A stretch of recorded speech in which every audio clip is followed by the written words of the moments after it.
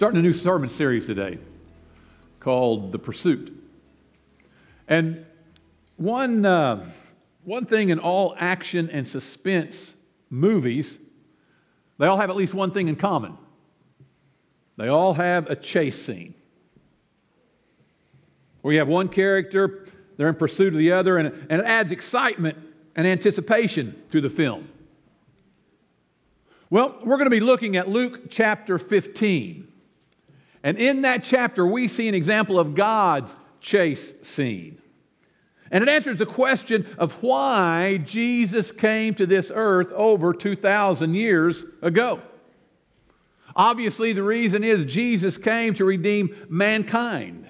He came to save the lost. In other words, Jesus Christ came in pursuit of you and me. Now, Luke chapter 15, it tells three parables that I think most of us are familiar with.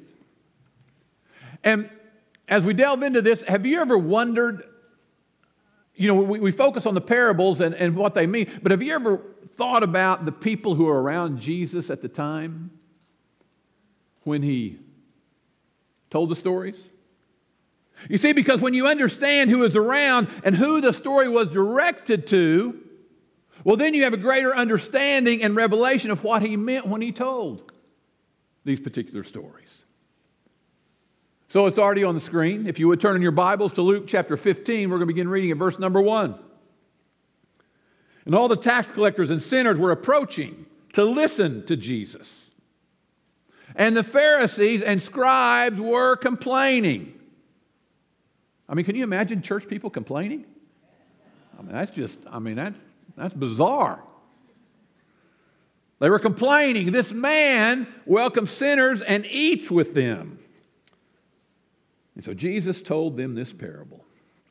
"What man among you who has 100 sheep and loses one of them does not leave the 99 in the open field and go after the one lost until he finds it?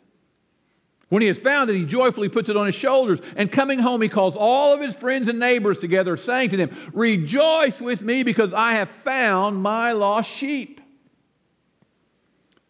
I tell you, in the same way, there will be more joy in heaven over one sinner who repents than over 99 righteous people who don't need repentance." Well, then we have verse 8. And that begins the story of the lost coin, where a woman loses a silver coin, turns her house upside down, and then rejoices when she finds it. And Jesus says in verse 10, "I tell you, in the same way, there is joy in the presence of God's angels over one sinner who repents." That brings us to verse 11, which is probably the most famous of the parables, and it's the story of the lost son, which we'll talk about in a little bit. But you see, Luke chapter 15 begins with the religious leaders noticing something about Jesus.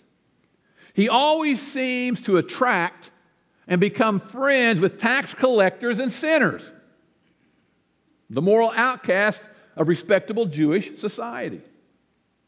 And in verse 2, these religious leaders were complaining, and I can imagine them saying something like, "Can you believe a man like Jesus would associate with people like that?" They're surmising, this guy who's supposed to be a rabbi, he hangs with these kinds of people. Well, it means he's either lowering his standards or he's not preaching the truth to them. And so along with their expert analysis and with the gathering of the tax collectors and sinners, Jesus tells these three stories. You have to understand, not in just random, isolated fashion. These stories are not told in a vacuum. These stories are told as a fact check, not fact check, fact check, to the accusations of the Pharisees and as a pursuit of those Jesus came for. Now, there are three components in each of these stories in Luke chapter 15. You have the listeners.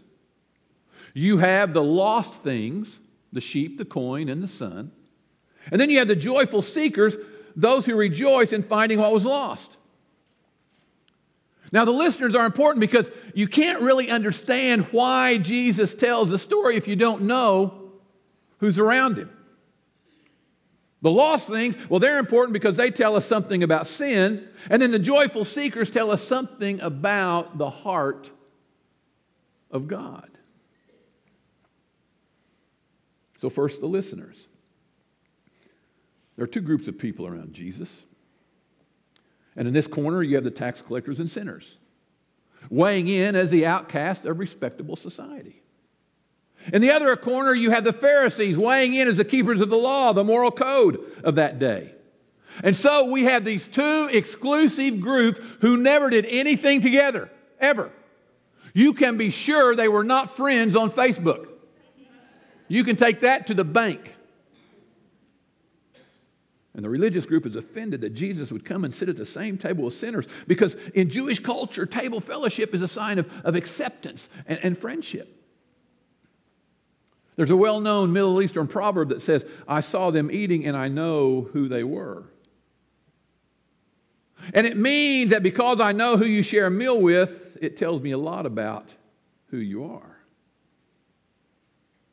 The religious people thought, how can Jesus share a table with him? I mean, these are bad people. Doesn't he realize that they're the problem in our world today? And whether you've ever said it with your mouth, you don't have to say it with your mouth, but when you categorize others, when you say they're the bad guys without knowing them, your self-righteous arrogance by default all of a sudden makes you the good guy. So when these condescending religious leaders are wondering why Jesus would hang out with the bad people, well, it's because they're presuming that they are the good people. And so one point of Jesus telling these stories is to shatter their misconception about what it really means to be good in the first place. So through these parables, Jesus challenges the attitudes and the thoughts of the religious listeners. Well, next, let's look at the lost things. They're also interesting. In the first parable, you have the lost sheep. Now, sheep are by culture, are by nature to be politically correct. Well, they're intellectually challenged. To not be politically correct, you would say they're stupid. It's an animal that's completely incompetent once it's lost to be able to find its way back home. In the second parable, we have the coin, and it's even more incapable of making its way back home than the dumb sheep. And then, of course, you have the son, the lost son. So there are three lost objects, the sheep, the coin, and the son. And all of them represent people who find themselves away from God for different reasons. And so Jesus was characterizing the people the Pharisees viewed as sinners as the lost things in these stories. Now they're lost in different ways. The sheep was lost through its ignorance, its inability to find its way back. The coin was lost through thoughtlessness. The son was lost by his own choice, by his willfulness. One lost through foolishness, another lost through thoughtlessness, a third lost through willfulness. And so what we have is Jesus defining a deeper, multidimensional view of sin. You see, because in that culture, there was only one view of sin, and the Pharisees sure didn't think that there could be any sin in their life because they were doing everything just right. Well, let's bring that up to today. Suppose Bubba has trouble with his anger. I'm sure every one of you thought of someone when I said Bubba has trouble with his anger. Fill in any name you want. He flies off the handle, he's verbally abusive, and on occasion he's even become physically abusive. Now there are some who would say that Bubba is the way he is because of his genetic makeup. Christians, on the other hand, would say he's the way he is because of the sin nature in his life. And like the sheep, he can't help but be this way. Then others would say, well, no, Bubba's more like the coin. See, the coin was lost not by anything of its own merit, but by the mishandling of those who cared for the coin. So maybe this man is the way he is because of his environment. After all, perhaps he grew up in a dysfunctional home and had abusive parents or a really mean sister. And that's what made Bubba That's what made Bubba Bubba. Or others would say, no, Bubba's more like the lost son. He's that way because he chose to be. He's selfish, he's arrogant, he's wayward, he's bitter, and he's a result of his own choices. But here's the thing. The reality is that sin is much more complex than we think. It's inborn in us like the sheep. It's magnified in us through the sinful treatment by our environment, and it's deepened and shaped in our life through our own poor choices. And so Jesus' view of sin was much more comprehensive than what psychologists, sociologists, Dr. Phil, Oprah, and even religious leaders will acknowledge. And it is certainly much broader than what the Pharisees thought, because to them, sin was only categorized in 4 ways. That was it, 4 ways. You were a sinner if you did dirty things for a living, such as a pig farmer or a tax collector. 2, if you did immoral things like a liar or you were an adulterer. 3, if you didn't keep up the standards of the law, very important. If you didn't keep up the standards of the law like the good guys, that was sin. And number 4, if you were a Samaritan or a Gentile, you were a sinner just because you were born into the wrong family.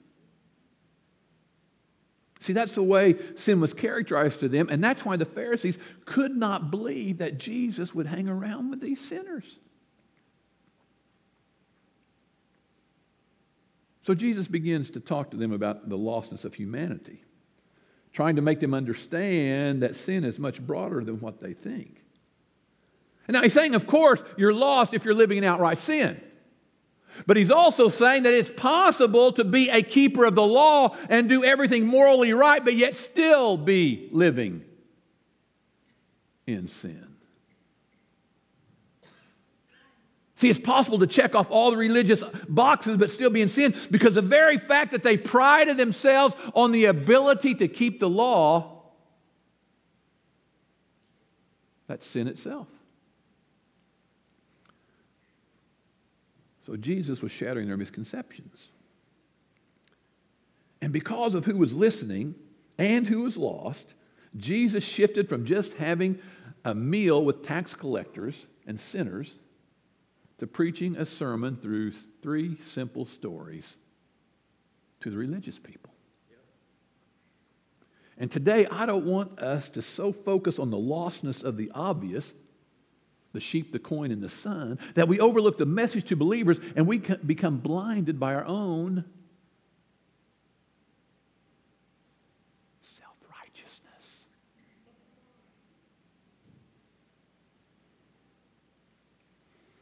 Let's not forget the dimension of sin that he was trying to expose. We're either in sin because of our nature, we're in sin because of our environment, or we're in sin because of our choices. But the truth is, probably for most of us, it's a combination of all 3. But then before we go further, let's not miss the heart of God, represented by the joyful seekers. See, in the story of the sheep, the seeker is the shepherd, and Jesus is comparing himself to the shepherd. He leaves the 99 in the pasture, and he goes into the thickets. He goes into the mess. He goes into the brokenness, the pain. He goes into the darkness to find this one sheep, doing what is ever necessary to bring Fluffy back home. And then when Fluffy is found, notice the joy in the heart of the shepherd. Then Jesus is represented by the lady turning her house upside down and rejoicing when the silver dollar is found. Then, of course, when the son is found, great joy. See, this is a demonstration of the heart of God. That great joy occurs when the lost is found. Okay, well, so why is that so important? Well, the reason that is so important is that so many people see religion simply as humanity searching for God. We're spiritual seekers, we're honest inquirers. After all, inquiring minds want to know. And so we're looking for things. And many people believe that if you just obey Jehovah God's laws, you can find him. But wait a minute. The problem is that anyone who feels like that they have searched for God and they have found him will naturally disdain those who are making no effort at all to find God. Now stay with me. If you're a Christian here today and someone asks you why you're saved, and if you feel you're saved because of your own searching, your own seeking, and your own efforts, well, it's easy from that self-righteous position to look down your nose in disdain on others who aren't quite as interested in their religious journey as you are. Because after all, how'd you get there? You did it. So the natural thing is, if this is a self-made Christianity and you made it, then bless God, they ought to be able to do it too. You see, that's the attitude of people who think they found God through religious works. I did it, so you should also. But Ephesians chapter 2, verse 8 blows that out of the water. Because it says, for by God's grace you have been saved through faith, not of works, lest anyone should boast. You didn't find God, quit bragging, quit patting yourself on the back. God found you. And before you had any spiritual sense, God was arranging circumstances and people and places so that you could become aware of His grace. He had been pursuing you all of the time. You're not saved by your own doing. You are found by the depth and the love and the grace of God. But see, here's the danger, though. Because of the process of individualism that is so rampant in our society, of everything being about me, myself, and I, we have filtered the gospel of Jesus Christ into thinking that we're going to heaven just because we think we're doing all the right things. You're here today, check that box off. You put a nickel in the plate, check that box off. You talked about your neighbor, but that's not one of the boxes, so you don't have to worry about that one. I don't know what Bible you read, but listen, our relationship with God is not in doing all the right things. Now, that should be a natural byproduct of our relationship with God, but we don't do all the right things just to obtain God's love and favor. We do all the right things because we have God's love and favor. So one group of listeners is trying to earn God. The other group realize that they don't deserve God. One is lost because he has created a savior of himself and his own achievements. The other is lost because of his ignorance or his environment or his poor choices. You see, Christianity is the only religion in the world that tells people you don't have to seek God. God seeks you. The Tower of Babel demonstrates that in Genesis chapter 11. Man can't go up to God because God has already come down to man. That's the reason God became a man. That's why there was a baby in the manger, because Emmanuel came to be God with us, to rescue us, because we don't have the power or the ability to rescue ourselves. Every other major religion in the world is conditioned upon the individual's ability to do all the right things. But Christianity is the only religion that says you can do it all, you can do all those things, you can check all the boxes, but yet still fail, because it's not about those things. It's not in trying, it's in trusting. It's not in running, it's in resting. It's not in religious service, it's in righteousness, and Jesus Christ alone makes you righteous through His blood, not you. So each of these parables was a challenge to the Pharisees' hardened attitude about those bad guys. But you see, God doesn't look at the spiritually lost the same way the Pharisees do, because you see, the Pharisees don't see themselves as sinners saved by grace. They see themselves saved by being able to check off the right box. Came to church, put my nickel on the plate.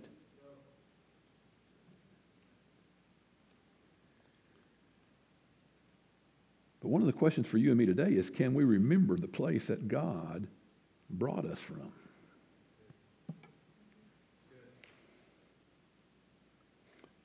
I'm afraid that there are a lot of people who have been saved so long that we've forgotten how far God had to reach down in the muck and the mire and the dirt and the pain and the hurt to pull us out. But listen, if we can recapture how far God had to reach down to get us, we won't be so quick to look down our noses at the sinners and the tax collectors sitting on the other side of the table.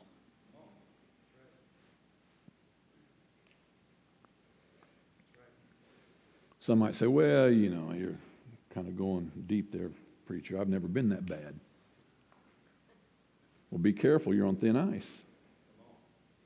That's a great testimony that God saved you when you were 5 and you've been an angel all your life.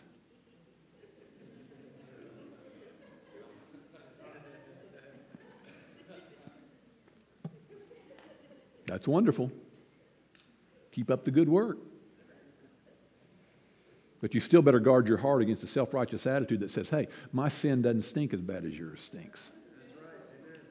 Amen. Come on. Every one of us today need to remember that Jesus Christ died for us. And even the most moral of us still need a Savior because our righteous acts presented to God are like filthy rags. I don't care how many old people you help across the street. I don't care how many animals you save from being gassed at the shelter.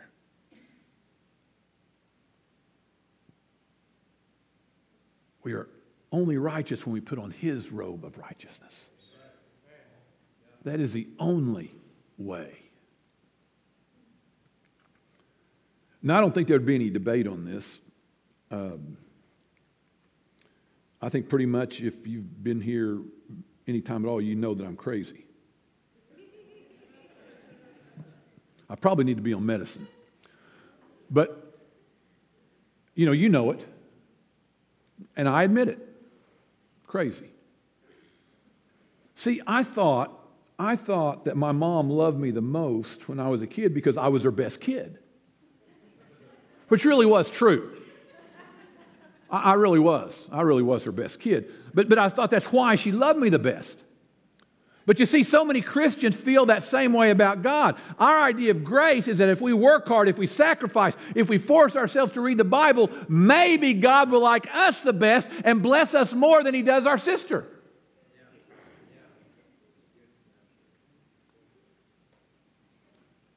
But you see, this mindset creates a works-based religion, and then it's easy for us to wind up like the Pharisees. Listen, God's grace or His adoption is not earned. It is given. No assembly required by putting on His robe of righteousness.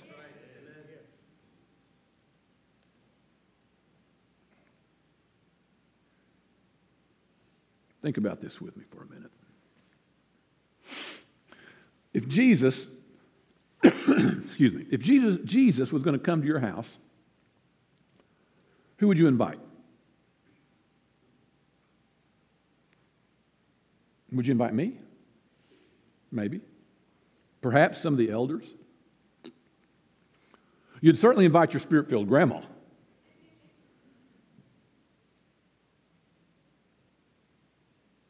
But you can bet there would sure be some people that you would not invite. Crazy Uncle Ernie? No way. Your best friend who you just found out was sleeping around?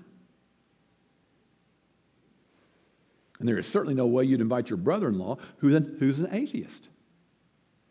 I mean, that'd be too embarrassing. After all, you wouldn't want the Lord to feel uncomfortable, and so you would invite the good guys, right? But do you see how obtuse that thinking is based on who Jesus ate with? Jesus, the sinless Son of God, was always hanging out with the bad guys. Those were the people He was pursuing. And amazingly, when He got close to them, it was the sinners or the bad guys whose lives were changed. And let me say right now, thank God Jesus isn't a religious snob, because the truth is, I used to be a bad guy.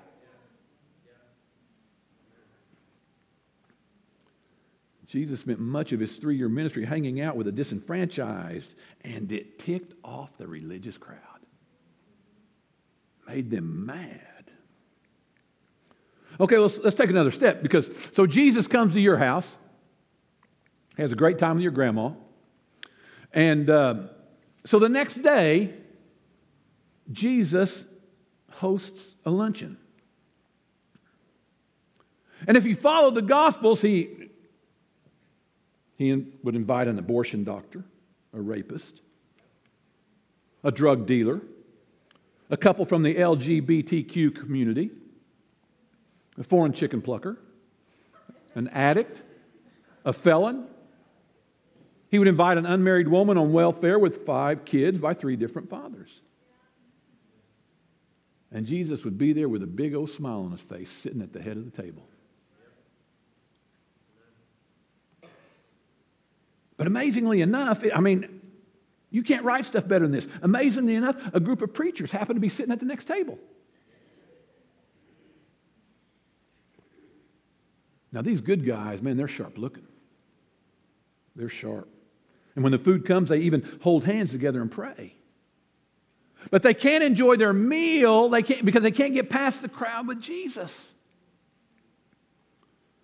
The chicken plucker is wearing their hairnet. The addict can't seem to find his mouth with his spoon. But those are not the things that broke the good guy's heart. What broke the heart of the religious crowd was Jesus himself. There he is sitting at that table, laughing, having a good time, as if everything is just fine. And they're whispering, who's going to believe he speaks for God if he can't keep any better company than that?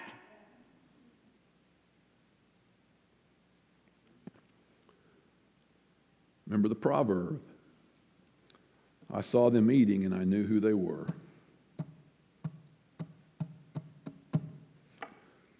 So the third story Jesus tells is about the lost son, or some call it the prodigal son.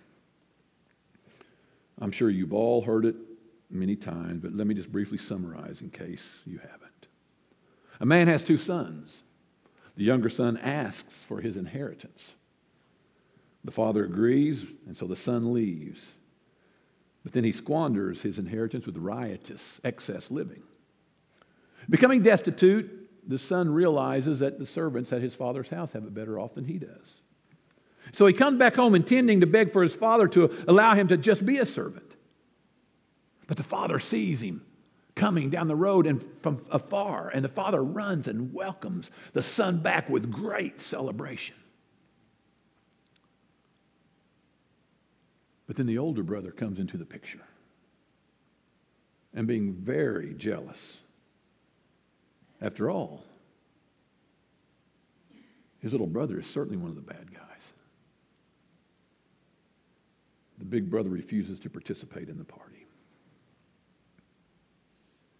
Now remember, Luke chapter 15 began with a complaint from the self-righteous good guys about Jesus hanging out and breaking bread with the bad guys.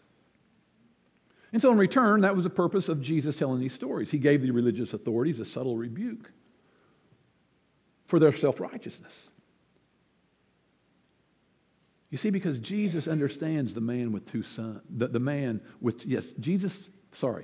Jesus understands the man with 2 sons who can't get his family to sit down at the same table.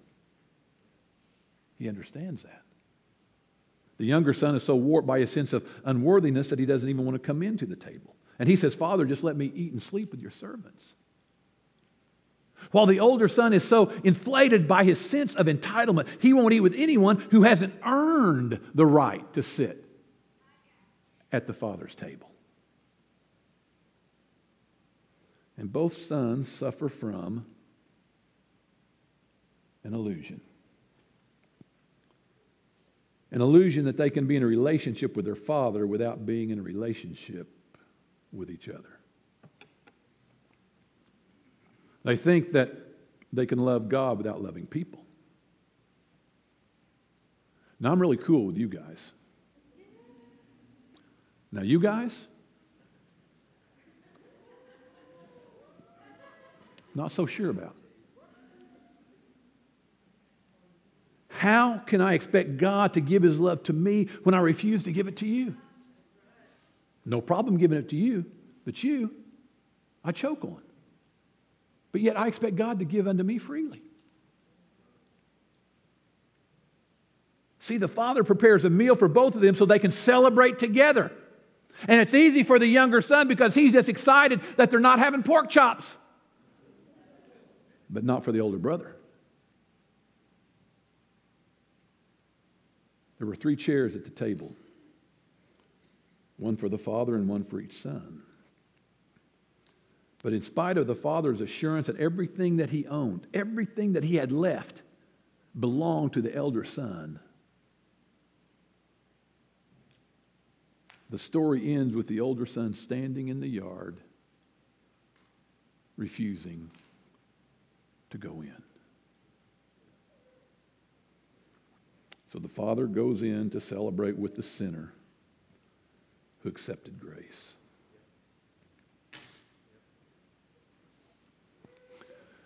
Why is this such a haunting story?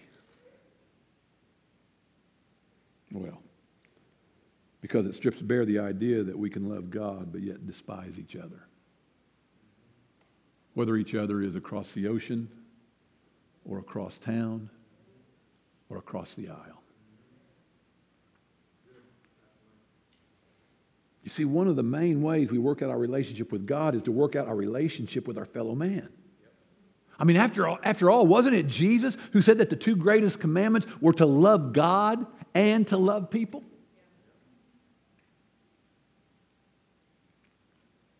So let me close by getting back to the luncheon that Jesus had. So Jesus saw the preachers. They were looking, and he saw them whispering, and he knew they were complaining. Not going to pull anything over on God. Come on. But Jesus says, hey guys, how's it going? Pull up a chair. Come on over and join us. We're having a great time. I'll even buy some pie. Come on. See, Jesus also ended the parable of the lost son by waiting on the answer from the elder brother.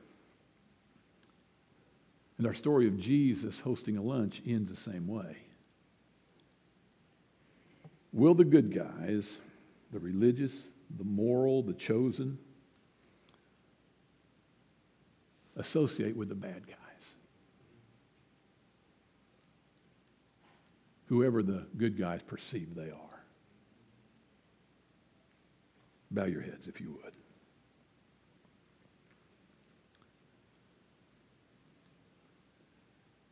Church, if we are truly interested in the heart of God, then like Jesus, we will pursue the lost. Because Jesus said, the well don't need a doctor. I came in pursuit of the sick. But see, in our complacency, in our going through the motions, in our checking off the boxes, we forget what the Savior is all about. And then in our sinful nature, we've actually turned our religion into sin by trying to earn our way to God and by demanding things from God just because we've done everything just right in our own mind. But the message from the Lord today to us is that our rightness is not righteousness. Because real righteousness can only be given by God when we accept His Son. And so whether preacher, prostitute, or plumber, we all have to find grace in Jesus at the cross. Now in a moment, I'm going to invite 2 different kinds of people to the table. One is the prodigal, the one who's away from God, the person who doesn't know Jesus, the person who knows they have sin in their life, the one who knows they really don't deserve a place at the table. But if I'm speaking to you, I want you to know, though, that Jesus is inviting you this morning. Because it's not in your goodness or your badness. It's about God pursuing you to have a relationship with you. That's why He came to this earth in the first place. To have a relationship with you.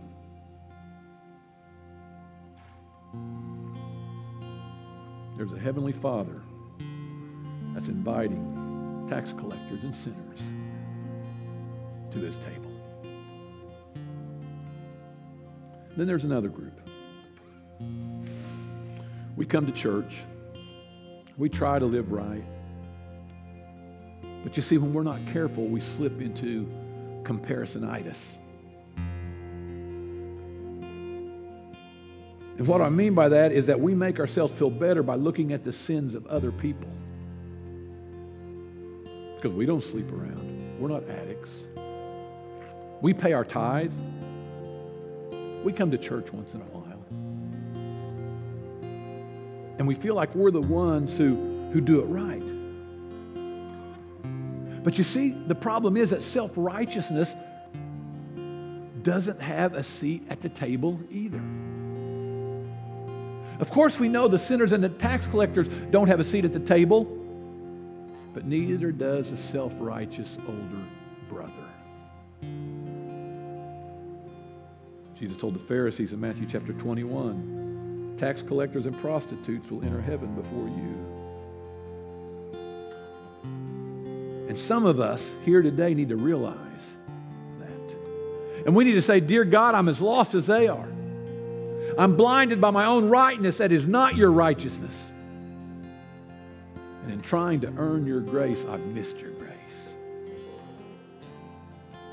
And we need to also say, Father, forgive me. See, grace in the parable is that Jesus invites all of us to his table. Sinners, tax collectors, older brothers, the self-righteous, the hurting, the broken, the questioning. Jesus is pursuing us all.